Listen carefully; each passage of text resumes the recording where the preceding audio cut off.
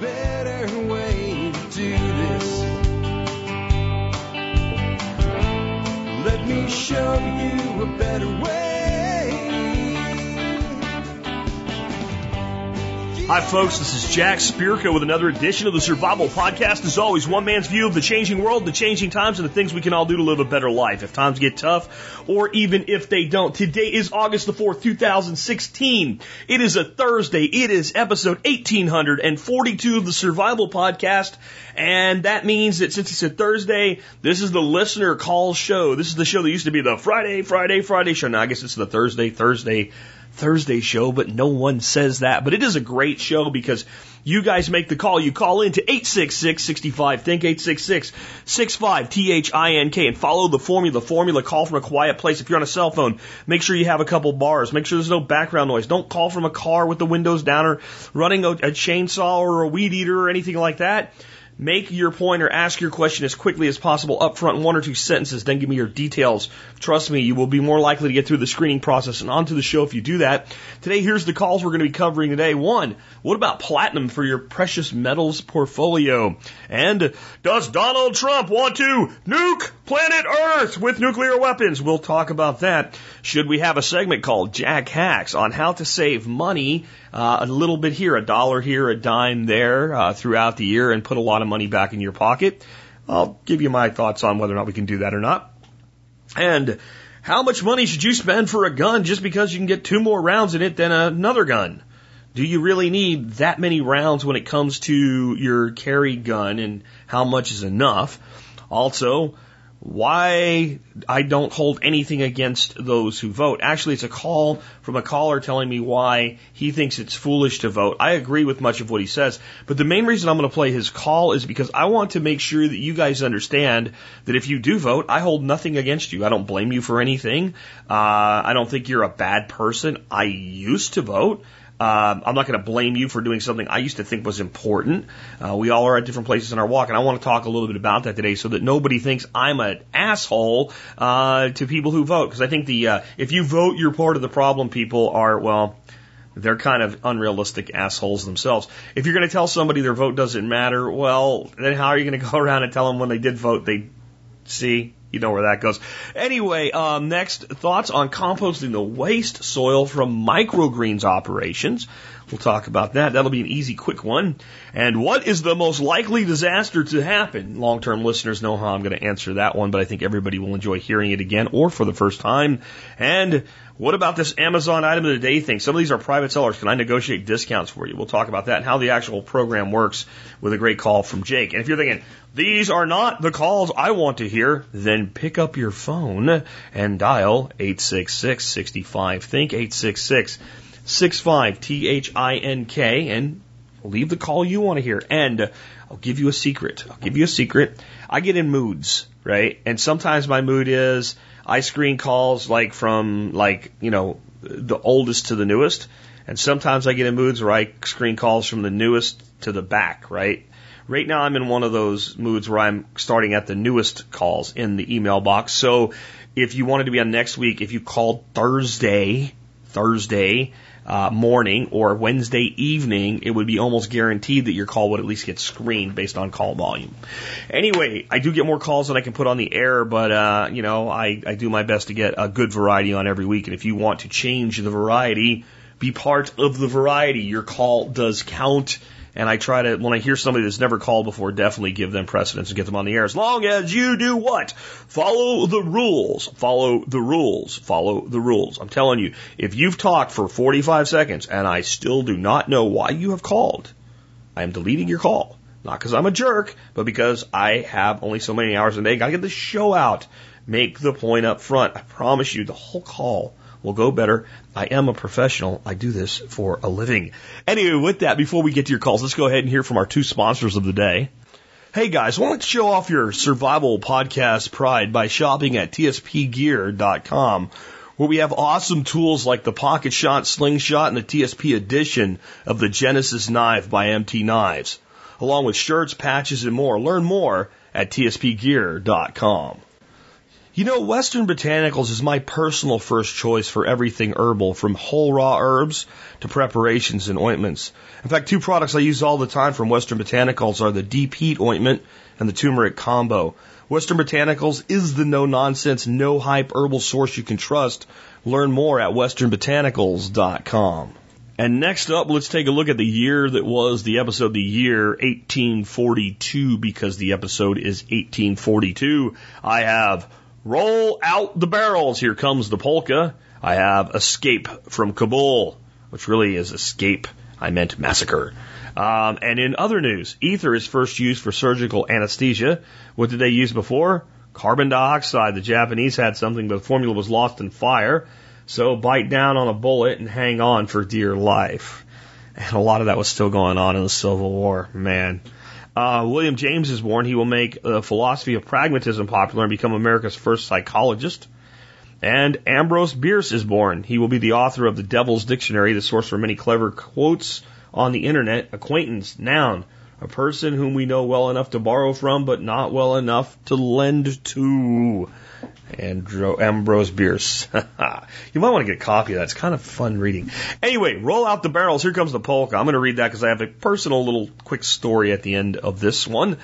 Before disco was hot, before the shame of lambada, the forbidden dance, before the Andrews sisters made World War II fun, there was the polka. Half stepping into our hearts, the polka comes from Bohemia, which is a modern day Czech Republic. It has come to the United States with the new wave of European immigrants and has really caught fire. The word polka means half step and probably refers to the lively way people dance to the music. The tunes are usually bright and happy and tolerable. Polka music must be tolerable because it will remain a major force in American music to the television era, and even the Germany Awards will keep a place open for polka until 2009. The Grammy Awards. Did I say Germany Awards? I got Germany on the brain there. The Grammy Awards will keep a place open for polka into 2009, when they will finally drop it as an awards category. My take by Alex Shrugged. I grew up with the Lawrence Welk show on TV. He had a lot of energy and an incomprehensible accent he probably received from his Ukrainian parents. Ukrainians. It's always the Ukrainians. He managed to parlay his love for polka into a major television variety show. Every show featured a polka. People loved it. In fact, the official dance of Wisconsin is the beer barrel polka. Most people know it as Roll Out the Barrels. It is still played during the seventh inning stretch of Milwaukee Brewers games. If you watch the movie Groundhog Day and you heard the Pennsylvania polka being played over and over and over again, strike up the music, the band has begun. Unfortunately, with the passing of years, polka has lost much of its punch like fruitcake. It has become a punchline to jokes. But I like fruitcake, I admit it, and I like to hear the occasional polka, but I won't dance to it. You can't make me dance. All right, so polka to me, this is my biggest memory from polka, other than the church picnics. My grandfather loved this stuff. I mean, Ukrainian immigrant, actually first generation immigrant, came here as a very, very small boy. Too young to remember, actually, when his parents brought him here. But, grew up with the very tight-knit communities of Ukrainian, Lithuanian, Georgian, Polish, German, Irish were the main groups in the part of Pennsylvania where he grew up and where I did some of my growing up. And I remember every Sunday he would be sitting on this porch and saying how the place he lived was what he called God's country. It was really a beautiful place other than the coal mines. Anybody that's been there knows what, the Central PA is a beautiful place. It's a sportsman's paradise. And by then he was kind of an old broken down man between mining accidents and black lung and smoking himself to death on top of black lung and having a real problem with alcohol. He was kind of worn out, but he loved his polka music. And I remember he had this crappy little radio. Like, if you saw this radio, you'd be like, that's an antique. And it was like, to me, it was an antique in the 1970s and 80s, right? And it was AM only. And he'd sit that thing there and he'd plug it in and he'd put the certain station on and they played polka all day on Sundays. And not all of my memories of that time of my life are fond, but that one, even though I really don't like polka music, is a fond memory. And I think it's important for those of you who are younger and still have people like grandparents or even great-grandparents in your life, take advantage of it while it's here, because it does go away eventually. We're all mortal. We are all every day throwing away a marble that represents one day of the days we get in our lives. With that, let's get into the main topic and take your first call of the day. Hey, Jack. This is Ryan from Missouri. I have a quick question for you. I'd like to know your thoughts on where platinum fits into a precious metal savings plan. I'm currently building about 10% wealth allocation into precious metals, weighted at about 2/3 silver, 1/3 gold in dollar terms. I see many advantages and disadvantages with owning platinum and making it part of the plan. But when I first started saving about 5 to 6 years ago, platinum was about $100 an ounce more than gold. Now it's about $200 cheaper, so I've started saving platinum too, obviously. So what advantages and disadvantages do you see with owning platinum? What percent allocation do you hold, if any? And what rationale do you have to go along with any of this? It'd be much appreciated. Thanks, man. Love the show. The sum total of all platinum I own, other than the coating on the little ball bearing like objects inside the catalytic converters on my vehicles, is 0. I own no platinum. Technically, I guess Dorothy and I own everything together, and she may or may not have some jewelry that contains platinum. So that might not be entirely true, but when it comes to an investment portfolio, my investment in platinum is 0. This is not because you can't make money in platinum. Platinum is a commodity, which gold and silver also are, as is oil, as is gas, as is pork bellies, as is corn futures. All of these things are commodities. They're hard goods, or they're representations of hard goods that can be traded on ups and downs, and you can make money or lose money on them. That's what they are. So the reason I don't hold any platinum isn't because it can't be profitable. It's because it's not in keeping with why I hold gold and silver in the first place. I hold gold and silver as a wealth assurance plan, and I do that in a hard physical property of something that can be easily transmitted. I hold them for different reasons. I hold silver because it is easily parted out into many, many small low-cost units that can be converted to cash or used for low-cost barter as needed, meaning that if you needed a few $100, you could go to a pawn shop and stay under the tax reporting requirements and do that a few times here and there. And, I'm just saying, you figure it out from there, right? So it has that advantage. It's not a significant amount in an individual ounce or even 5 or 6 ounces. It's enough to maybe pay a bill or to barter for something or to do just about anything with at a time when cash may be really weak. Gold, on the other hand, it does the same thing the completely opposite way, right? In other words, I can have enough gold to buy a car, a gun, and a boat and keep it in my pocket. So it's a lot in a little package. So they both have different uses. And when you add cryptocurrencies, especially using things like mnemonic device wallets, which are completely untraceable, which are completely unstealable, unless somebody knows your mnemonic device, which means you used a stupid one, like don't use Peter Piper picked a peck of pickled peppers or something like that, you then can transmit that wealth anywhere in the world simply by yanking it out of the ether of nothingness. So then you have this ability to use hard currency and silver locally that is easily exchangeable, accepted as money by just about everybody in the world would say silver is worth money. Anybody smart enough for you to barter with would see silver as money, and immediately fungible into a cash asset through coin shops and pawn shops and metal shops all over the place. Okay, and gold does the same thing, but again, lots in a little or a little in a lot, one or the other. And that gives you that flexibility and what have you. So into that, platinum is also equally as easy to exchange for cash. You can go down to the same store that you sell your gold and silver, and they'll buy and sell platinum.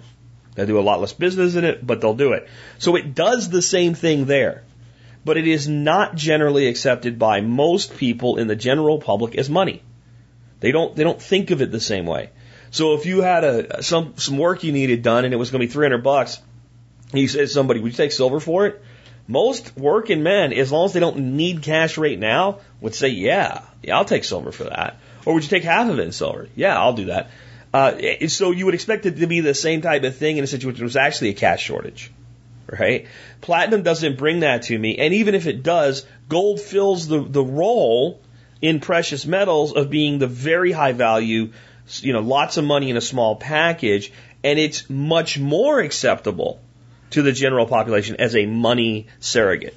So platinum doesn't have a place for me in that context. Again, that doesn't mean platinum's a poor investment or what have you. I just don't personally see the need for it.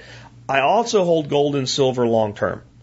I don't even care, with our silver and gold is put away, if the silver market drops 25%.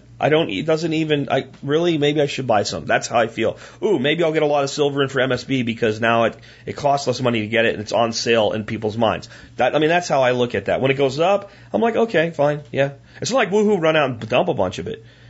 I don't manage it the way I manage a securities investment, which is once a certain amount of profits there, I take it and protect the underlying investment, right? I don't do that. It's a set it and forget it long-term commodity investment.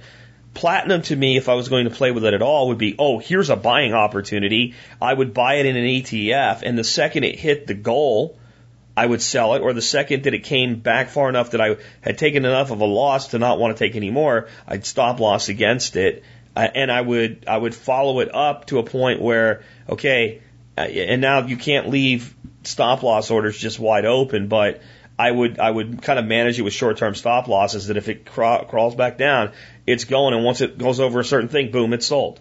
I would handle it like I'd handle a stock. And that doesn't mean it's bad. It doesn't mean you shouldn't buy it in pure metal form. It doesn't mean you shouldn't hold it. That's how I look at it. Now here's the other side of the long-term thing. So I mentioned catalytic converters. So the most valuable junk thing on any car is generally catalytic converter. It's an exhaust mechanism that, your exhaust fumes go through and it reduces emissions. In there is a bunch of little pellets and they're coated with platinum. And that's why if you take a catalytic converter to a scrapyard, you can get a good buck for it. That's the platinum.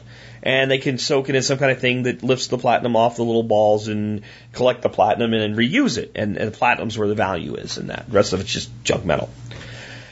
So the largest growth sector in the United States in the automotive industry and across the known world will be in the next 20 years, electric cars. And they don't use platinum. They just don't. Fuel cells, hydrogen fuel cells do, and doesn't seem to be going nowhere, does it? It's not a growth industry, not like just straight electric cars. So the primary industrial driver of platinum, in my view, is catalytic converters, which will be manufactured less and less, and there'll be sufficient recycled ones to see to the needs of the dwindling gas car market. And yes, the gas car market is going to dwindle.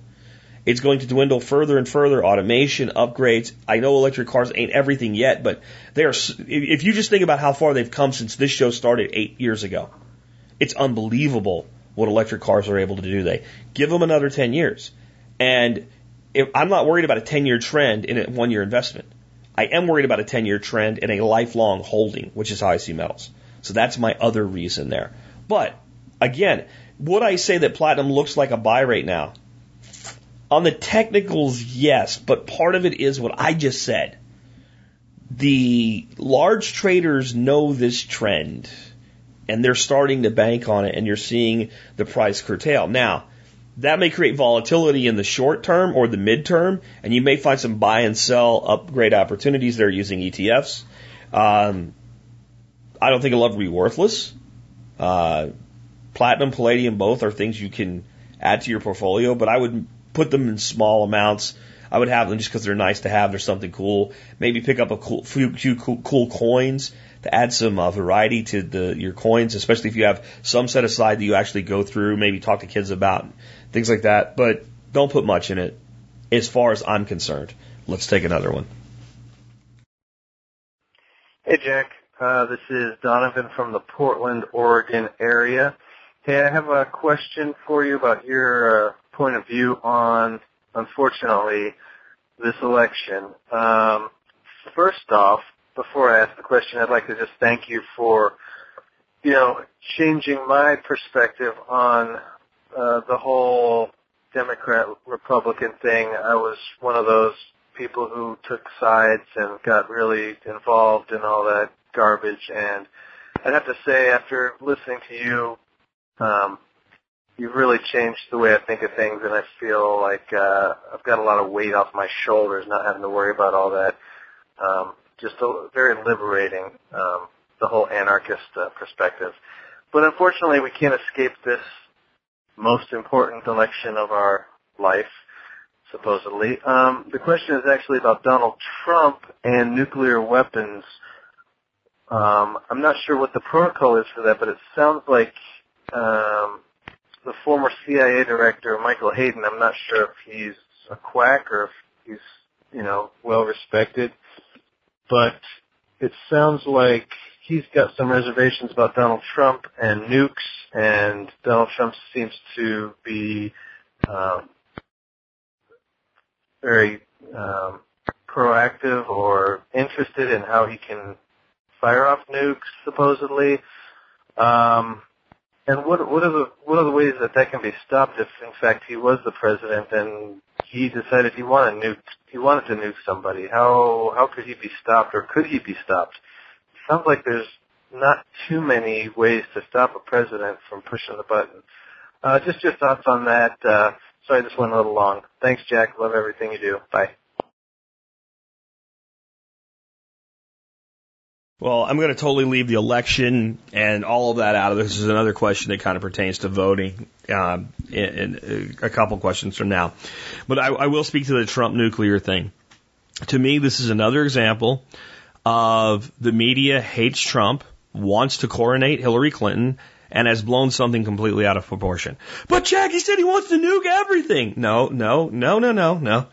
If you go read the transcripts like I did, he sounds like any president would sound about nuclear weapons. So, and there's interviews too where he's spoken about this, and they're like, so would you take nuclear weapons off the table in a conflict in this, Iraq, let's say? No, I would never take them off the table. Because you don't take something off the table because that says to your enemy you won't use it.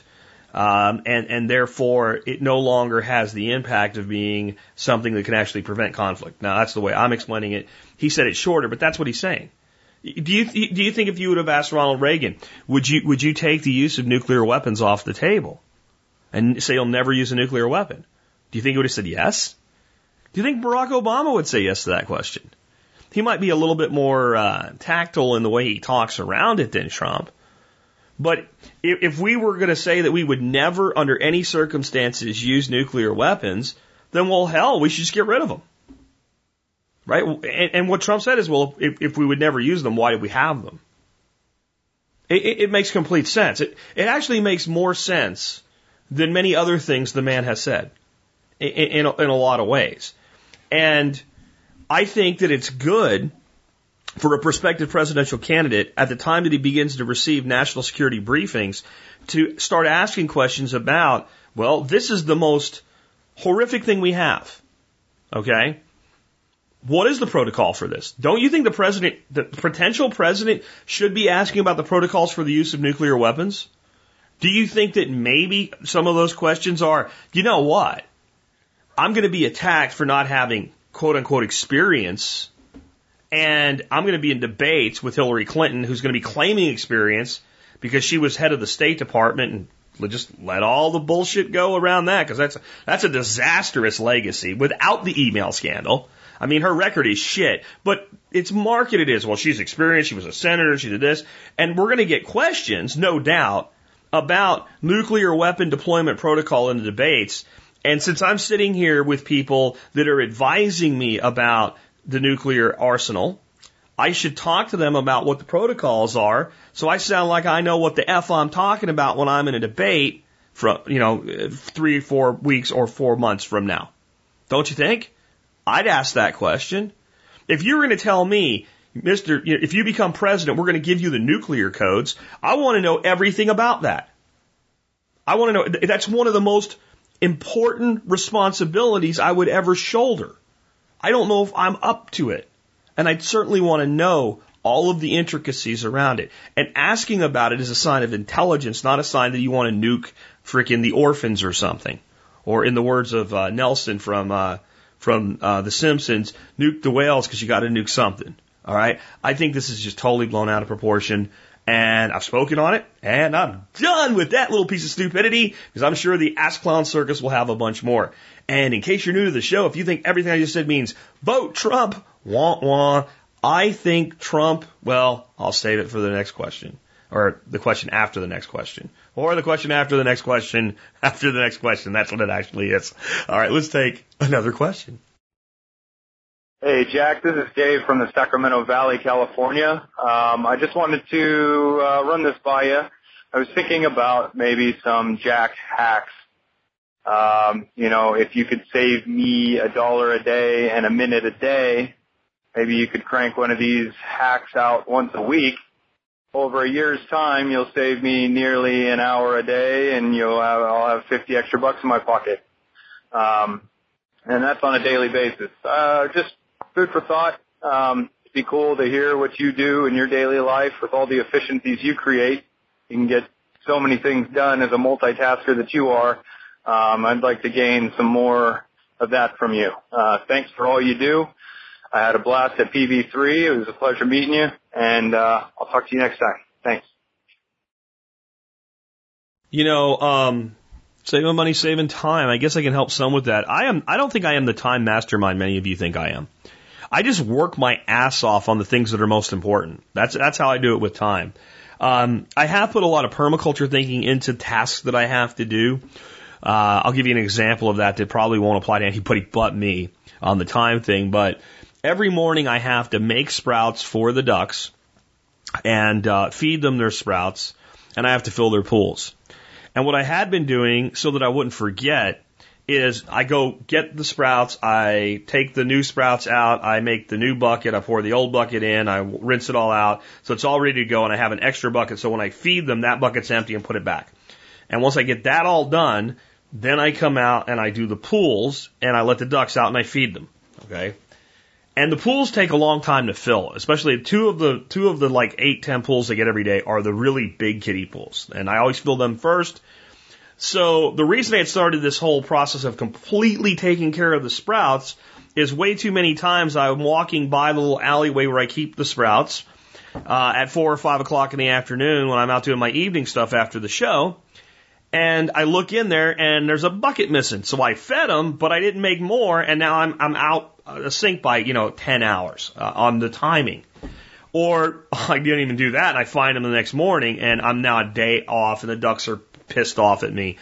But what I realize is I'm wasting time, because what I should do is go dump all the pools, move them to their new site, throw the hose in the big pool that takes quite a while to fill, then go do the sprouts and completely finish those up just like I was doing, bring that bucket with me, go let the ducks out, take them where their pools are for the day, feed them their sprouts, that centers them on the pools for their daily activities, and then throw the hose into the second big pool. And by that time, the first one, that probably saves me 10 minutes a day, just doing that. So I don't know that that's a jack hack that's universally applicable, but it's the thinking there. How do I function stack this so that I'm making the most use of my time?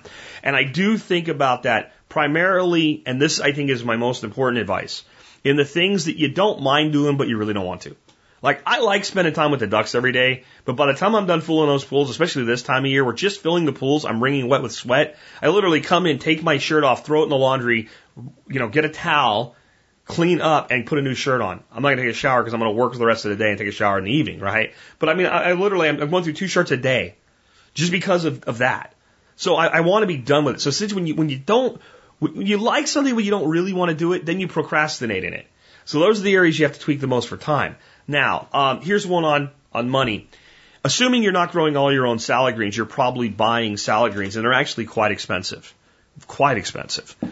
And if you're buying organic, and you should be, if you're buying from a store, or you're buying local farmers market, it can be even more expensive for mixed greens. And I love salads with mixed greens, arugula and all types of things. And even we do grow a lot of that stuff, but this time of year, it's just not worth trying. It's too hot.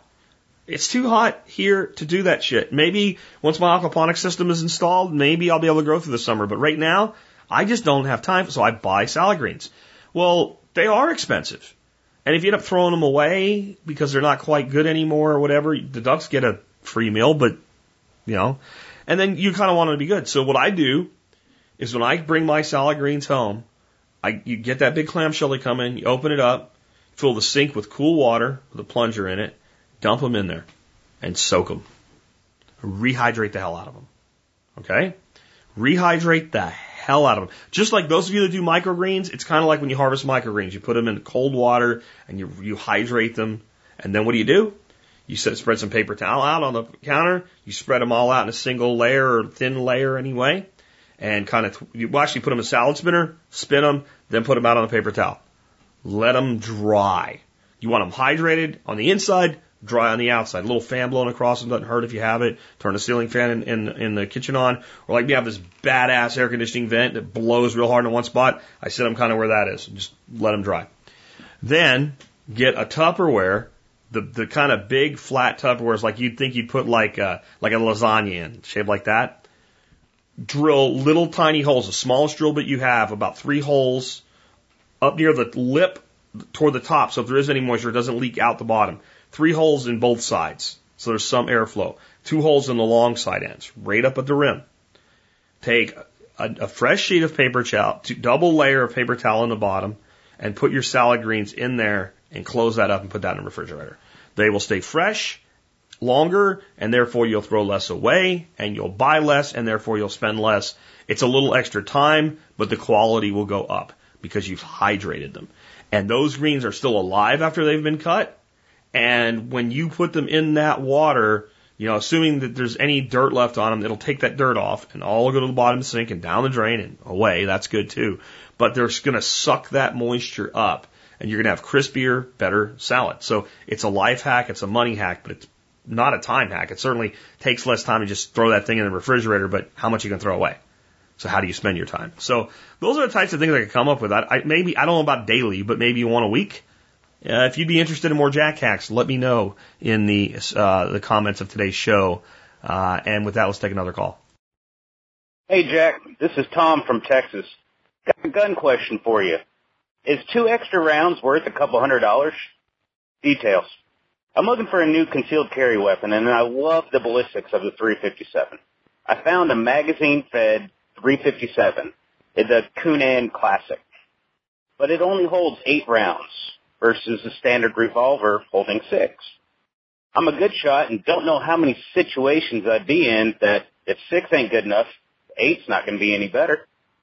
I know there's the issue of revolvers are bulkier and wider, but I'm not exactly a little guy, so I don't know if that's too much of an issue. So I'd love to hear your opinions and your thoughts. All right, thanks, Jack. Love the show. Okay, so I have like 2 different answers on this. My first simple answer is if you find a 357 revolver that carries comfortably for you and you like it and you shoot it well and you're comfortable with it, then I have no problem with you carrying that gun. None at all. Okay, and I would say that you are 99.9% of the time just as likely to be able to defend yourself as necessary with that as with a freaking, a double stack that's holding 16 rounds. Okay? 99.9% of the time. Now, here's the other side. This is what I'm obligated to say as someone that gets this type of questions and is expected to provide advice. You have to think all of this through at a higher level. What are the odds that you will ever draw your gun in anger? And it's very low. It's very low. It's probably 99 to 1 right there. For every 100 carriers, there's probably only 1 in 100. It's probably lower that I'm not even saying fire, but draw your gun. There's a confrontation. You want to avoid it. 3 guys, 1 guy wrote in, 3 guys. He had his truck parked under an overpass. He's coming back. Nobody else is around. They're standing around his truck. One's sitting on it. They're waiting for him. They're like, what are you doing, man? Whatever. And he's like, just kind of back off. And it's clear they mean him harm. He pulls his gun out. They freaking leave because they don't have one, right? And you can say whatever you want about knives. If you're standing 15 feet away from me and you think that whole 21-foot knife rule works, by the way, This is all you try. I'm not even going to go into this because it'll take too long. This is all you try. You know that stupid knife drill where the guy has the knife out over his head and he runs at the guy and stabs the guy with the gun from 21 feet and the knife guy usually wins? Yeah, okay. Tell the knife guy to put his frickin' knife away, okay? And let the gun guy go first and see who the hell wins. It's a stupid, stupid thing and you people should stop doing it. I'm going to calm back down. Anyway, once the gun's drawn, your knife at 15 feet, you're leaving or you're leaving with a hole in your ass, okay? Period. So, the odds that you will need your gun are very low to begin with. Just like the odds that 8 shots will be better than 6 or 16 will be better than 6 are very, very low. But why do we carry a gun? For that one time. For that one time. And we all know that bad shit can pile up. Okay? So, what if those 3 dudes were on dope and didn't think that guy that pulled that gun out would use it? And he's got 6 shots. And let's say he's a good shot, he keeps his head, and he double taps all 3 of them in the chest. Okay. Sometimes guys get double tapped in the chest and they don't go down.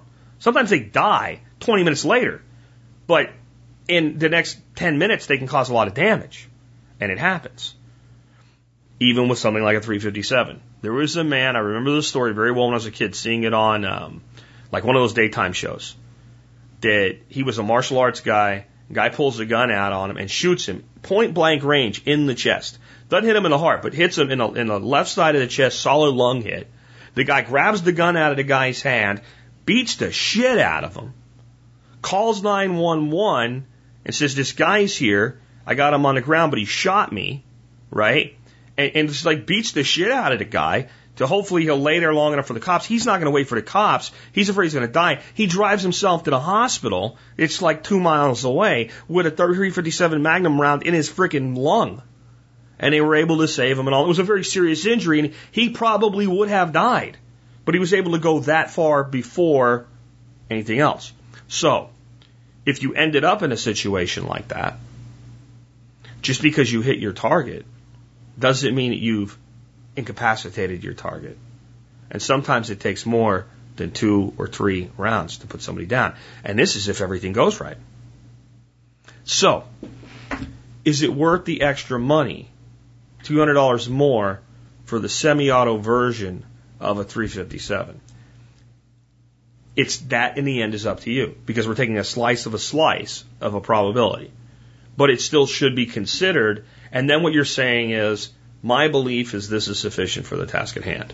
Now, the other thing is, of course, reloading. And while I've seen people are pretty impressive with speed loaders and revolvers, it's not the same. And I'm the guy that says all the practice of the magazine swaps and all is probably excessive for civilians, but it depends. It depends. I have yet to have anybody meet my challenge and ever show me a place where a civilian, in a response to a threat, ever did a mag swap. Ever. I haven't had it. I'm not saying it never happened. I'm saying no one's ever shown it to me yet. But I could see it happening. Imagine you were in that Orlando nightclub and you took cover. And you got a guy with a rifle. Could you see maybe, let's say there was another armed citizen there and you guys are working together. Could you see expending enough firepower to do a mag swap? Possibly. So that's there. Now, that's the infinite slice of the tiny slice of the little slice. But it's still possible. So knowing all that doesn't lead you to the decision high capacity magazine. Glock 19, high cap mag, carry 2 extra mag. It doesn't lead you to that decision. It leads you to how much risk am I willing to accept? Where do I want to stop? Because I think for some people a revolver is a fantastic idea for a concealed carry gun. I think especially people that don't want to spend time at the range, that don't want to become really, really proficient. I think you should, but let's be honest. Some people, they want to be able to shoot. They know that the gun works. They know how to take care of it, and they don't want to have anything in the way. And some of these, double action hammerless revolvers, they're pull and shoot. As long as you know where the trigger is and point the gun in the right direction, it's going to work. And I think for some people, I know some ladies, especially as they get older, kind of a little bit weak in the hands, have a hard time racking a slide, can still pull a trigger. So it's not a bad idea. And I mostly carry a .45, 1911. You know, it's not a high capacity a gun. It's just not. You certainly could pick up, a double stack 9mm and have a lot more ammo. So why do I carry that? I'm comfortable with it, and I've done the risk analysis, and I've determined that it works for me. And that's how you always have to make that decision. When anybody starts telling anybody else they're wrong for their choice in concealed carry, you've just gone from advisor to idiot. Because you don't know that person, you don't know their life, you don't know their capabilities, you don't know their budget, you don't know their wants, you don't know their needs, they don't know their desires, you don't know their confidence level. You just don't. Why should I switch to a Glock when I shoot literally twice as accurate with a 1911? I can't come up with a good reason for that. And what some people would say, well, if you learn to shoot a Glock, I've tried. I just shoot a 1911 better. There's a reason they're so popular in competitive shooting. I'm just saying. And I think I've heard that, and I've never verified this, but I've heard it has a lot to do with the shooter's wrist angle. That certain people have a natural angle one way and natural angle the other. And if you have that natural angle one way, you're going to shoot a Glock better than a 1911 pattern and vice versa. I don't know if that's true or not. I know it doesn't feel right in my hands. And I know one of the people I really respect, but just sometimes he says stupid shit, James Yeager, says, yes, it does. Doesn't fit my hand right. Yes, it does. Okay, whatever. And I think that kind of attitude plays way too big a role in the so-called experts in shooting. That you should find what's comfortable for you, evaluate everything that fits your budget, your time, your needs, your desires, your capabilities, and then make that decision for yourself. And remember, it's not like a tattoo.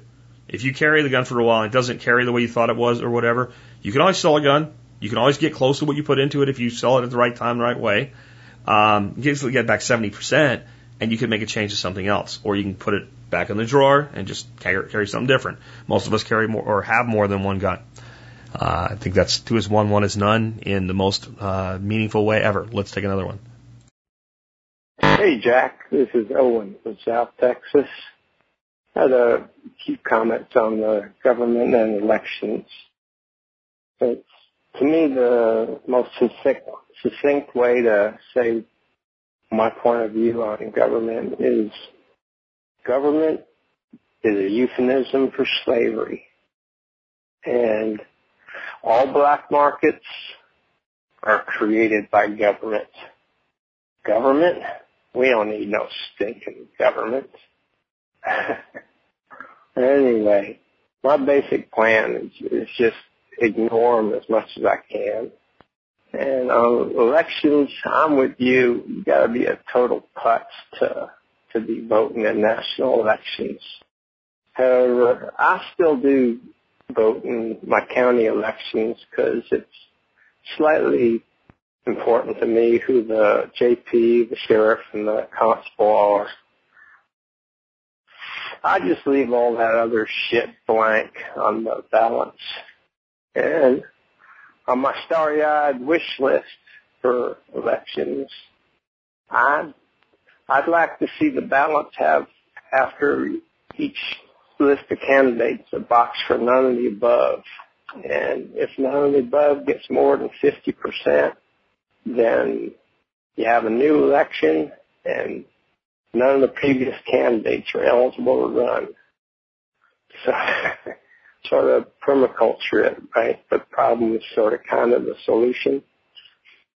Hasta luego. Well, I have some thoughts on the 50% policy and on elections in general, but I want to start out with something. I hope when you hear me say I don't think you should vote, or I don't ever even say I don't think you should vote.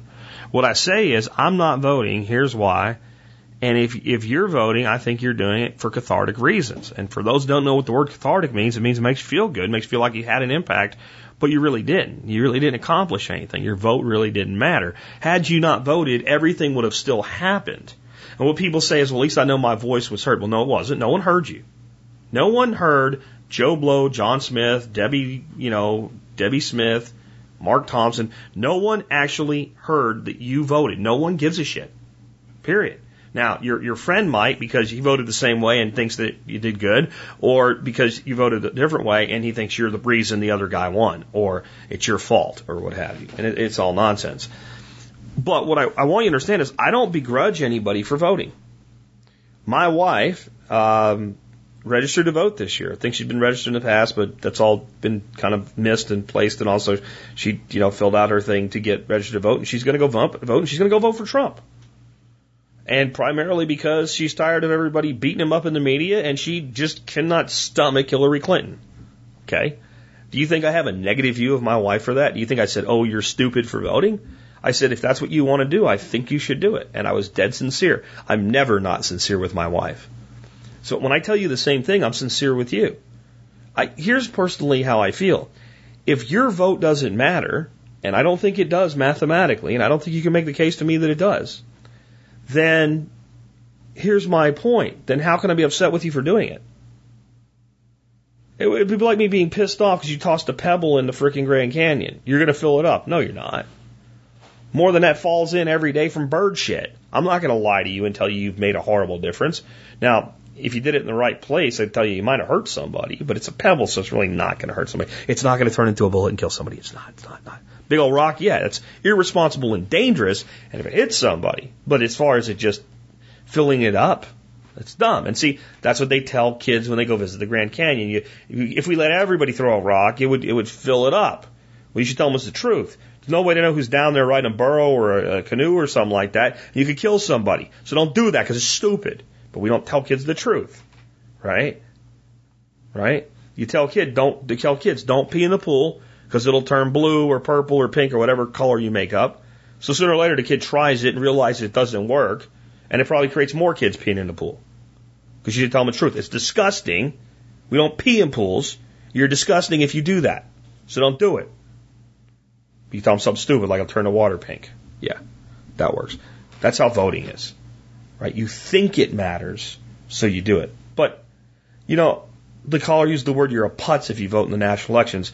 And then in his next words out of his mouth, but he votes in the local elections because he thinks it matters. Vote doesn't probably count there either. Mathematically, the results, you're going to have a hard time finding elections decided by a vote. Or even by a dozen votes. Here and there you'll find them, And if you live in a place that small where you can make a difference, go for it, I guess. But in general, for me, it doesn't make a difference. Doesn't mean I fault you for it. And I really wanted to make sure of that. Now, kind of here's my thoughts on the election in general. My problem, when I hear all of the negative stuff about Hillary and Trump, is no one's actually talking about the negative things about both of them that actually matter. Instead of talking about, well, whose policy is better for America with the Middle East and who's going to bomb the right people, why aren't we asking, why are we still jacking around in the Middle East? Why aren't we having that discussion? Instead of talking about, well, whose policy is best to deal with illegal immigration, just naturalizing everybody with amnesty like Clinton wants to do, or building a wall in Mexico, why aren't we having a national discussion? Why do we have this problem? Why do we have this problem? Why do the American people get upset that illegal aliens come to America? Because they take jobs. That's not why people get upset. People are not upset with Mexicans. It's all bullshit. You go find me an illegal Mexican immigrant holding a job that you want that you can't get. Go ahead. Do it. Show me one. Right? What people are pissed off about, and whether you want to admit it or not, it's what people are most pissed off about is we have illegal immigrants that come in here and collecting welfare. And they're being paid for on our dime. And then, we're having all these things where they're being able to vote and have their opinion in our elections, right? When they're not even a citizen, it's illegal. And people are pissed because it's illegal and they have to follow the law, so why doesn't everybody else? These are the reasons. So why are we discussing all of these problems? Why are we just saying he's a racist because he wants to build a wall? This is a stupid argument. Walls, listen to me very carefully. If you think wanting to build a wall in Mexico is a racist idea, very carefully listen. Walls are not racially permeable. Walls don't let white people in and keep Mexicans out. Walls keep people out who aren't supposed to be there, no matter what color they are, no matter what race they are. People are pissed off about illegal immigrants because they come here and then they put down the country that they came to, and they put down the ideals of the country they came to. Why are they doing that? Why are we having that discussion? Because, see, these actually get to the roots of the problem. But why is the main pitch from Donald Trump is Hillary sucks, and the main pitch from Hillary Clinton is Donald Trump sucks? because that's what America expects. The problem with the election beyond your vote not counting is it's not even solving the problem. Trump points out the horrendous national debt, but he has no plan to lower it at all. Hillary Clinton basically says the national debt doesn't matter, which is ludicrous and stupid. But instead, it gets reduced down to he wants tax breaks for the rich and she wants to tax the middle class. Apparently she said that yesterday. I think it was a misspeak, and I think overreacting to her misspeak is the same as overreacting to Trump's. It's stupid and nonsensical. That's the problem with the elections. They're based on stupidity and nonsense. Even when the candidates are saying concrete, tangible things, the coverage is still based on stupidity and nonsense. You know what? I don't give a shit that Donald Trump insulted the person, the Muslim couple that spoke at the DNC. I don't care. It doesn't matter to the national interest of the country. It doesn't. It doesn't. And I don't even think it was that big of an insult. You can't just go out and accuse somebody and say you never read the Constitution and not expect for them to fire back at you because your son died and talk about you sacrifice. Let me tell you something. When you lose somebody who serves, it's a horrific loss. But the true sacrifice was made by the person who put their hand up and served. Parents don't send their children to war. In our country, young people choose to serve, and politicians send them to war. And the one that made the choice is the one that made the choice to sacrifice. And to walk around and claim some sort of aura, some coat around you, and claim to be a gold star family. What the hell does that even mean? How do we know these people are gold star whatever? I don't care. It doesn't matter. But we've been talking about it for a week. And they say Trump keeps talking about it. Well, because they keep asking about it. Because this is what your media wants you to pay attention to. This is the problem with our elections. They're not about issues. They never have been in my lifetime. They're popularity contests. You know what? The way people get elected in America today to high public office is the same way they get elected in elections for student council in frickin' high school. People vote for the prom queen and the prom king. That's who they vote for. And at least in school, those people are actually popular. In our case, we vote out of hatred. It's a nonsensical system. But if you want to participate in it, you're just where I was 15 years ago. I'm not going to put you down for it. You're just where I was 8 years ago. I'm not going to put you down for it. I understand. You want to feel that you have some control. But in the end, the only thing you have control over is the things you can actually touch, and put your hands on, and influence. And it ain't Donald Trump, it ain't Hillary Clinton, and it damn sure ain't Fox News or CNN. Let's take another one. Hi, Jack. Vincent from the Catskills Mountains. Question: how to compost soil that has been used to grow microgreens in shallow trays? Details are: I picked up the idea of the small microgreens business from your show, and today I got my first customer. So I want to be able to compost and reuse the pricey, high-quality soil I use. What should I do? Thanks for your energy. Okay, just for those real quick that are not familiar with the microgreens growing process, they're generally grown in flat trays that are only maybe an inch deep. And you put a very high quality soil to grow a high quality green, like Fox Forest is one that a lot of people use, and it's just an incredible soil. The Fox Forest stuff almost smells like you want to eat it. It's so badass. And you put that in your tray and you use a little tamper. Usually make one out of a piece of plywood to kind of flatten it down and make it smooth. You put your seeds on it. You lay usually paper towel over top and you stack your trays until they start to sprout. And then eventually you put them under lights and you grow them out over a few days to a week into your product. And then you cut them with a very sharp knife. You process them a lot like I talked about processing salad greens. You package them and you sell them to your customers. Or you package them and you eat them for yourself in your home if you're just growing them for yourself. This leaves a block of soil that's very much like, it looks like sod that somebody cut the grass flush. Right? The soil is now a mat of roots because you've grown the greens at a density way too tight of a density for those plants to ever mature. That's part of how you kind of stunt them into this little salad green. And if you've ever been to a nice restaurant, they put a little mix of greens on your plate or something, or garnish your burger with it or something like that. That's microgreens. So that's the product, and the waste is basically stubble and roots and the dirt. Okay. You don't really have to do much at all to quote-unquote compost that. The roots and shoots will kind of wither to nothing in just a few days if you stop watering them or if you break them up in any way. So you have a couple ways you could do this. One, just dump them into a container and kind of tear it up, right? And then just use that as compost, as soil amendment, whatever, just straight away. That's one way. Another way is you could actually incorporate it into a composting system. So if you do something like in the MSB, I have these compost bins that I build out of garbage cans, Rubbermaid garbage cans. You drill some holes in the top and bottom, you put a pipe down the middle of them, and you put your food waste in there and what have you over time. And they basically, when one gets full, you start filling the second one up. When the second one's full, the first one's about half a volume, and you dump it into the third one, and then you start filling that one. You just keep rolling them that way. And it's a long, slow compost. It is not a compost like a hot, fast, multi-turn compost. You're only turning it 2 times. And it takes a long time, but it's for a small amount over time. You could dump your trays into a system like that, though if you're doing a lot of business, it would fill very quickly. But it's already mostly there anyway. So what you could do is create like a big bin and just throw them in there. If you have poultry, they love to eat it. So you could basically create an area where your poultry can feed on it, that somewhat contained, but the birds can get in and out, and just train them that whenever you're dumping to come there, they'll tear it all up.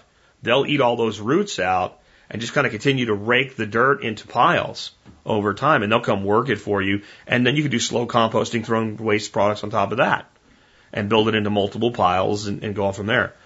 So it's really up to you if you want to make it a process or if you just want to just use it again. Mostly, I believe you could reseed those and get a second crop. The problem is it's a high dollar crop and you risk a lot more potential for mold. What I will tell you is I've learned when you're doing pea tendrils, pea shoots, so you're doing like sweet peas, and they grow to about, 2-3 inches tall, and you cut those. When you cut those the first time, cut them, stick them right back under the lights, keep watering them, you'll get at least a second crop out of the pea tendrils. Everything else you're kind of done. So that's all I'd say is dump it somewhere and don't think you have to compost it to the level of, like your kitchen scraps, unless you're incorporating that thing with it. Okay. The other thing to realize is that soil is still super soil because those greens have used so little of the nutrient available in there. So even if you just break them up, kind of wet them down, churn them up, and just set it aside and then just use it for some other application, you don't have to do any composting at all. It'll be fine. It'll be absolutely fine and have plenty of nutrient because you are buying a premium product to create a premium product, but a lot of the premium of the soil is still there. So definitely use it for something. I think what John Dowie does is he just lets his quail tear it up and, scoop it up and use it in the garden and what have you, mixed in with their droppings and all. If I was doing microgreen production, I was going to, and I decided I just didn't have the time for it. That's what I would do. I would just take the trays in and let the quail hammer it out. Let's take another one. What is the most likely catastrophe to occur? Yeah, I edited that small part out of the call because the next thing was the guy saying his name and his phone number. I would really strongly caution you guys not to do that. I always try to screen calls 100%, but sometimes I listen to a call and go, it's good enough. I get the gist of it. And if you say your full name and number in the call, there's just like the handgun thing we said earlier, there's a 99% chance I'll catch it and either won't use it because it's unusable or I'll remove it. But there's always a 1% chance it'll slip through. And a lot of you guys will be all mad at me. Well, don't do it. Don't say anything on a call that you don't want on the air. And the think line is for the show. So I'm assuming this is for the show. If you call me and leave me a message and tell me to call you back, unless I know you personally, I'm not calling you back. That's not what this number's for, just so you know. But I'm taking this as a question for the show. And I think there's a lot of people that have this question in their hearts and minds, and they come to prepping because they're scared of something, and then they start to get educated as to all the things that can go wrong. And I think it's a scenario very much like medical school for doctors. What I've been told by a lot of doctors is there is no medical student that is not utterly convinced that they have cancer by the time that they're done with the cancer segment of their training. When they learned all the symptoms and all the risks and everything else, almost every medical student is convinced that there's some sort of cancer that they might have. And we can get into this with disaster scenarios too, that once you realize, well, the electrical grid's not quite as well off as we're led to believe, and there still is a potential for nuclear war, and there's biological agents and chemical agents, and holy shit, we can have a coronal mass ejection and from the sun and shut the grid down. And I mean, you just keep going, and you know, the right terrorists got a hold of a couple nuclear bombs and detonated them. They could shut down the grid with an EMP, and that's way oversold, by the way. It's not likely. You need a serious weapon to be able to do that. You're not going to do that with a suitcase nuke or what have you. And all these things. But if you listen to the show for a long time, the most likely catastrophe to happen to you is the one that only affects you. Okay? That's the truth. We plan for disaster based on the order of probability with an acknowledgement of the impact scale. Okay? So what that means is the number of people affected, the larger the impact scale of a disaster. A comet hits the earth and destroys all mankind. No amount of prepping is going to help you. Everybody's dead. Hope you drink a beer and watch the fire as the night lights up and enjoy your last seconds with a loved one if that's going to happen. Okay? Fine. Massive impact scale, probability so low, you shouldn't even be worried about it at all. Because if it does happen, there's nothing you can do anyway, and the odds of it happening are so damn low, you're more likely to get hit by a truck. Getting hit by a truck. That actually happens to somebody every day. I saw a girl when I was 21 years old. I had a job when I first got out of the Army. I went out to lunch and came back, and I was just standing around talking to another guy. We had a few minutes left before lunch. We're standing right near an intersection at 121 and Corporate Drive in Lewisville, Texas. And I saw a girl on a bike going across the intersection with the lights proper for her to do that. She had the crossing lights. A 10-wheeler ran the red light, hit her, drove her body through the air, I would say 25, 30 feet. She flew through the air, impacted a phone pedestal, like the phone line pedestal, kind of the slim ones, and broke it. She was obviously dead. If not on impact with the vehicle, she was definitely dead on impact with that. I witnessed that happen. Even though she was right, situational awareness may have saved her life. Because we all saw it coming, and she didn't. So the most likely catastrophe is the one that impacts just you. A tornado that impacts your neighborhood is more likely than a economic collapse that hits the whole country and brings us, below the level of the Great Depression. So what's the most likely catastrophe? The one that affects the least amount of people. Your spouse dying. A diagnosis with cancer. And it makes sense then to begin our preparedness with these things in mind. Individual disasters, a job loss, right? A job loss that attaches to crushing debt that you can no longer pay and sends you into bankruptcy. So you haven't just had a job loss, now you have a bankruptcy on top of it. You lose your home, you can't buy a new one because you've gone bankrupt, and you end up living in a really terrible place because you weren't prepared. That's a likely catastrophe. These are the most likely catastrophes. So we prepare for that. We get our shit together. And then we expand out to what are the things that could affect my neighborhood? And we prepare for those. And then we expand out to what are the things that could affect like the whole city or the county or the town, regional, small region. We prepare for that. Then we expand out to like the whole state or the multi-state area, region, a large region in the United States. Prepare for that. And then we say, okay, national, global, what's left? And we finish up with those preps. That's how we prepare. Logically and rationally. And by the time you're prepared to deal with an ice storm that knocks your neighborhood without power for a week, you're largely prepared as best as most people ever can logistically, economically, and from a spatial standpoint, how much space budget you have to put stuff, as you're ever going to be for, global economic collapse, rise of the zombies, nuclear war, whatever. There's only so much we can do, honestly. There really is. And we have to ask ourselves, do we want to expend the resources that can make our life wonderful, foolishly, for the sliver of a slice of a microbe of a chance that maybe this would go wrong, and even what we've done may not save us anyway?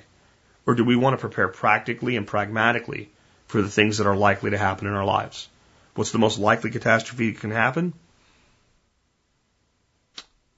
For preppers, the most likely catastrophe is often focusing so much on the extreme that they're actually vulnerable to what they consider mundane.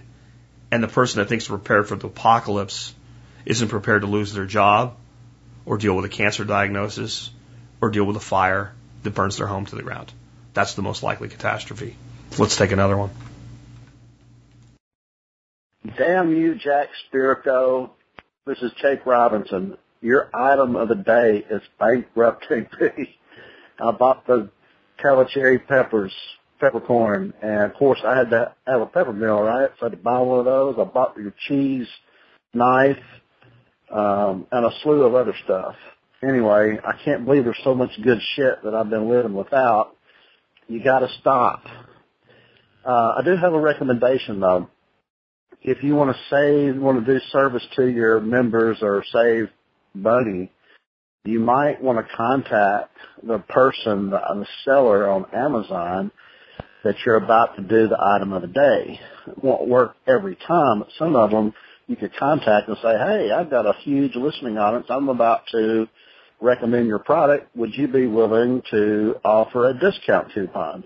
They can literally generate a specific coupon that will be just good for your audience, and you would probably have to leave the coupon and a link on your website. And typically they put an expiration on them so they don't just keep getting discounted buys over the years, but they could offer a discount, and they would be excited to possibly do that. And I know it would cut into your revenue a little bit, but you would serve your audience. The other thing you might ask is, can you get a super discount if the buyer would be willing to go on and leave a review? Sometimes they want more reviews, and they might be willing to give a 50% discount or even more if they knew that there was buyers that were happy with the product and willing to give an honest review for a discount. Anyway, that's just a recommendation. I just thought of that. Damn you. Well, first, I wanted to just say thank you to everybody like Jake who's purchased items through Amazon, whether the items of the day or you bought dog diapers or something. Somebody bought doggy diapers, and thank you. All right, because you were going to buy the doggy diapers anyway, but you took a second and said, I like the show. I'm going to go through tspaz.com and Jack can get credit for my business on Amazon. I could do that for somebody else. I could not do it for anybody. But since I listen to the show and I benefit, I'm going to do it here. So thank you. Those that buy the items of the day, please buy them because you want them, not because you think you're helping me. I put those stuff out for two reasons. One, actually three. First, I've always wanted to have a catalog of Amazon items for people when they say, what do you recommend? Just go here and have that as a business unit. And it was always overwhelming to me to think about where am I going to find the time to sit down and put together a catalog of 600 items. So Elephant, one bite at a time, once a day for 2 years, and it's built. So it just made sense that way. The other reason I do it is because, and I thought some of you that are entrepreneurs might like to hear a little bit about how Amazon's affiliate program works, because I've gotten questions from you guys about using it for your own thing, and up till now I've handled it directly with some basic advice. It takes a lot to make it worth your time, but if you can get it happening regularly, even a little is worth it, because, well, if it's $200 a month, it's $200 you didn't have. It's passive income if it's attached to another opportunity. But Jake said, for instance, that if I get a seller to discount their product with a coupon, it hurts my revenue. It doesn't hurt my revenue at all. It hurts the seller's revenue. The Amazon affiliate program works like this. When the seller sells, you get paid based on a payment tier for volume and product. So some products are low margin, like electronics. So on electronics, you make 4% flat. But on many other products, you make as much as 8.5% if you sell a lot, right? It starts at 4 and it goes up. And it's based on individual items, not dollars. And last month, I was able to actually hit the top of the payment, which was 8.5% on the items that pay full. And a lot of other stuff, just so you understand, a lot of stuff doesn't if you're getting excited about doing this yourself. So the other thing is, as long as you go to Amazon through any of my links, your business counts for me. So another reason I do the item of the day, this is part of the business model, and I think I'm one of the few entrepreneurs that will tell his customers his business model in full and not hold anything back. So I hope that's appreciated. My feeling is if I put out an interesting, compelling item every day in a review, that many of you will say, well, I'm going to go look at that on Amazon. I'm going to go see what the reviewers say. I'm going to go learn more about it. I'm going to, maybe I'm not going to buy it, but I'm going to just take a look at it. If you do that, and within the next day, on the same device, your phone, your tablet, your PC, whatever, as long as you haven't cleared your cookies or whatever, and you go there and buy dog diapers, I get credit for the business. Even if you don't go back and go through T-Spats. So my hope is to increase the amount of people listening to the show that go to Amazon through any of my links so I get greater participation in buy what you were going to buy anyway. Okay, so that's a little bit about the business model. Now, on the discounts, I've worked on a couple already, and I've been unable to close the deal.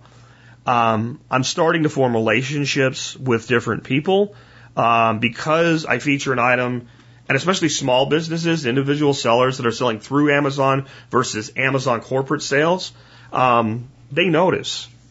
They notice when I feature their book, and they've been selling 20 copies a month, and they sell 30 copies in a day. They notice, but do they have enough to make it work? And the way I get their attention is you guys buy it. So I'm getting the discount after it's been bought. So I've been trying to find companies that have product that you might buy more than one thing from and form relationships with them. And then this is how I'd hurt my revenue. If I can get that to work, a lot of these people sell through Amazon and direct. Okay? And it's much easier for them to offer the discount in a direct sale than an Amazon sale. So if I find someone that sells direct, that sells for the same price or less than they sell on Amazon direct, and I can get a discount like that, and I'm working on a few, but no promises yet, then I can take that over to MSB and increase the value to MSB members, whether it be through Amazon or not. If it's through Amazon, obviously I'll still sell through my link because I'll get the affiliate commission on top of it. But if I have to take the business direct to the manufacturer or the producer to get you the discount, I'll do it because that's more important to me, that I get you the discounts that I promised to get you in MSB. So that puts me into a revenue cycle where I have two primary revenue units, MSB and the Amazon program. So if one falters a bit, the other one picks up the slack. This is sound business principles without really doing that much extra. And all the blogging I'm doing for the Amazon product of the day is building that catalog. And it'll probably be about 2 years of it, and it'll probably put about 600 items, and then it might become the item of the week. Because how much can I do this with? But I'm getting some good ideas from you, and guys, keep them coming. I got an idea from John Dowie. I might put Dorothy on this. He said, why don't you make one of your items of the day a week? So once a week, make an item of the day, a first aid item. And then people can buy a first aid item every week to put in their kit, and by the end of a year, you have a well built out kit. And you've piecemealed it together over time. Sounds like a fantastic idea. But that requires, I'm erratic, guys, for all the credit you guys give me for being so organized, like I was saying earlier, and so time management conscious. I'm erratic. Today's product is a great product, for instance. It's a stoneware pan. And Keith Snow mentioned these pans a couple weeks ago in an episode. The next day I got an email from somebody who said, hey, they make one version of this pan in Germany and one in Italy. They're both expensive. You can't get the ones in Italy on Amazon. You have to buy them through specialty stores. But the one that's the Italian one, the Monera, they make one called Greystone. It's the same pan, but they have a U.S. brand and they ship from U.S. warehouses. It's on Amazon. It's 25-30% less. So I ordered one. And it came in the mail. And today I'm thinking, what am I going to review on Amazon as I'm turning my eggs and my bacon in my new Greystone pan. Well, I'm going to do that. So I'm not all organized with this shit. I don't know what tomorrow's item of the day is going to be yet.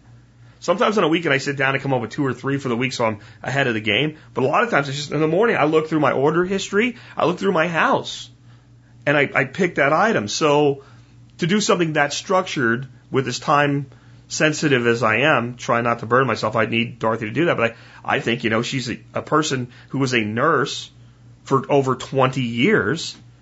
That's her level of expertise. And I think she might be really interested in it. And what we might do is find the right pack first, buy the pack, and then start building the kit. If you'd be interested in that, I'd love to hear it in the show notes, because in the comments, because if or email me, TSPC, the subject line, if there's a ton of people interested in that gives us more incentive to do it. But I hope that you guys see this, because I know I started this about 2 months ago, this Amazon thing. I'm trying to make it, yes, a business unit for the company, and it is. It really is done well.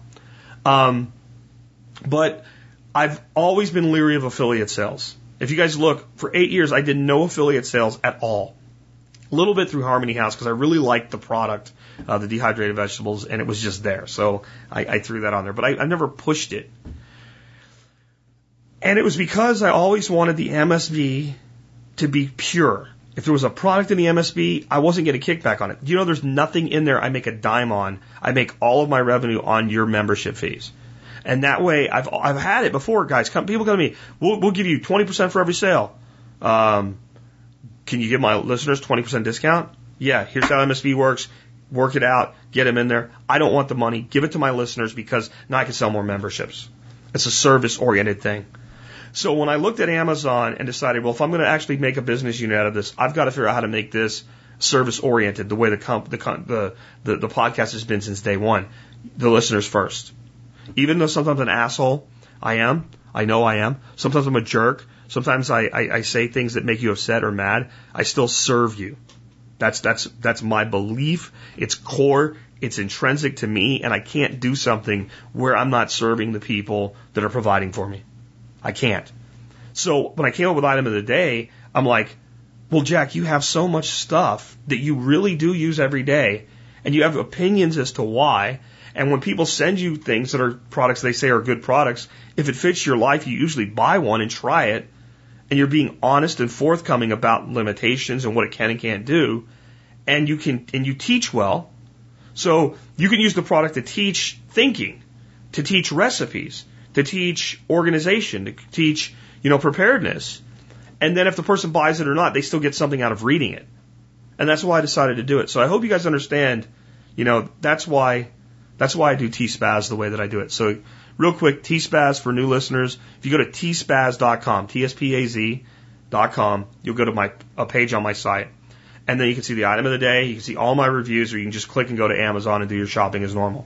It supports the show, and I really, really freaking appreciate it. Somebody bought a freaking bed frame yesterday. I mean, that was awesome. And they probably would have bought it anyway, but that was a nice commission. That was like $45 or something. So, thank you. And I appreciate it. But please buy the stuff that makes sense for you. Don't buy something on Amazon that's $10 less at the store just to help me. Go to the store and buy the item at the store if it's $10 less. But if you're going to buy it anyway, or if the items I recommend make sense to you, get them on Amazon and, man, get a Prime membership. And if you go through my link and buy Prime, I get credit for Prime. It's like $5 or something. But my Prime membership, if everybody was like me, Amazon would be crying right now. They really would. With that, we won't talk anymore about T-Spaz today, but just, again, thank you to everyone that supports the show. If you want to support the show by being a member, I do have a lot of great discounts for you guys. 68, I think, is the number of companies I've arranged discounts with over the years for you guys. And if you go to the MSB and log in, if you're a member, and click on benefits, you see them all. And I also have free content for you. I have free videos for you. I have all kinds of cool stuff in the MSB. And you can get that all by becoming a member. Just go to survivalpodcast.com, click on members to learn more, and you can sign up there. And I appreciate all of you who have done that. And I appreciate every one of you that's told other people about the show. That brings us to our closing song of the day. This is an old one, released in 1964. Gee, that's in another song, isn't it? My pops picked the place up for $1,500 back in it's 1954, I think he says. Maybe it is 1964. I don't know. This one though is not country at all. This is kind of folk pop. Simon & Garfunkel, Sound of Silence.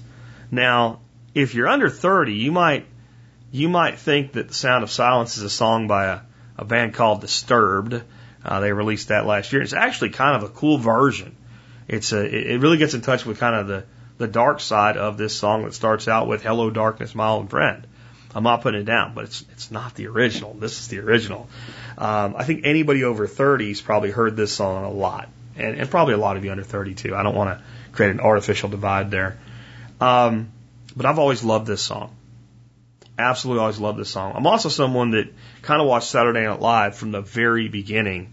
And I think the very first episode, the musical guest on Saturday Night Live was Simon and Garfunkel.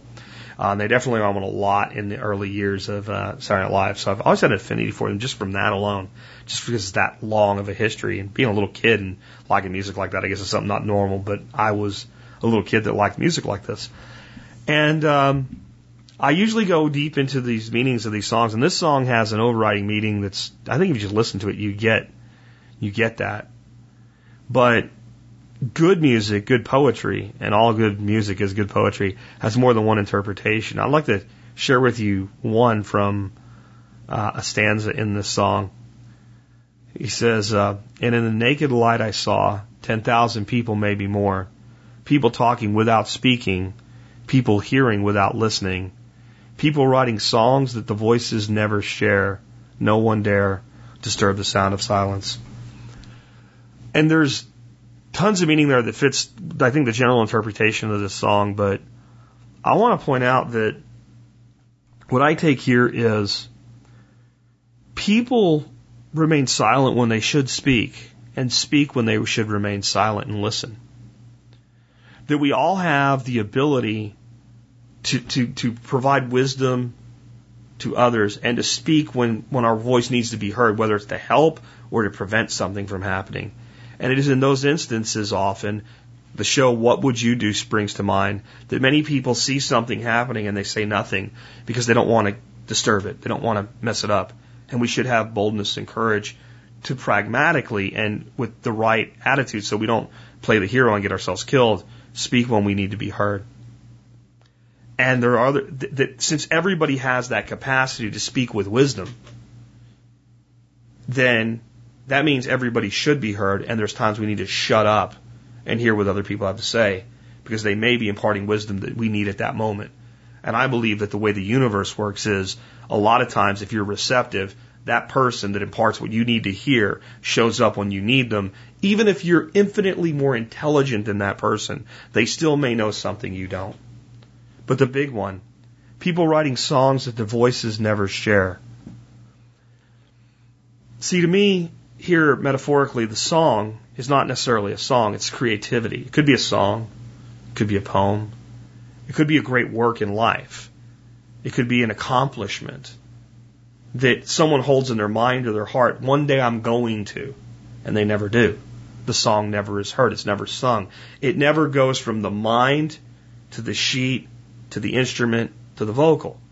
Whether or not that's a literal song, or whether that's building a business, or gaining your health back, or getting up and accomplishing anything, or playing a sport, or whatever it is, or taking that vacation to that place that you've always wanted to go but always found a reason not to. The song never gets sung because we don't have the courage to stand up and believe in ourselves. You know, fools I say, said I, you do not know, silence like a cancer grows. Hear my words that I might teach you, take my arms that I might reach you, but my words like silent raindrops fell and echoed in the wells of silence. Don't let my words of encouragement that I bring you guys every day saying, yes, you can get shit done, don't let them fall silent like raindrops into the wells of silence. Do something with them. Like I said earlier this week, every day at least one person listens to this show and we talk about something and they say, that's something I can do. And for some of them it changes their lives. I don't want to go Zig Ziglar here or some crap, Anthony Robbins. That's not who I am. I'm not that type of a motivational speaker. But I believe that we all have that greatness. We all have songs to be written and sung within us. And it's up to us to believe it. And sometimes we need somebody else to point it out. With that, This has been Jack Spirko with another edition of the Survival Podcast, helping you figure out how to live that better life if times get tough, or even if they don't. Hello, darkness, my old friend. I've come to talk with you again, because a vision softly creeping left its seeds while I was sleeping, and the vision that was planted in my brain still remains within the sound of silence. In restless dreams I walked alone, narrow streets of cobblestone, neath the halo of a street lamp. I turned my collar to the cold and damp, when my eyes were stabbed by the flash of a neon light. It split the night and touched the sound of silence. And in the naked light I saw 10,000 people, maybe more. People talking without speaking, people hearing without listening, people writing songs that voices never shared. No one dared disturb the sound of silence. Fool, said I, you do not know, silence like a cancer grows. Hear my words that I might teach you, take my arms that I might reach you, but my words like silent raindrops fell and echoed in the wells of silence. And the people bowed and prayed to the neon god they made, and the sign flashed out its warning in the words that it was forming. And the sign said the words of the prophets are written on the subway walls, tenement halls, whispered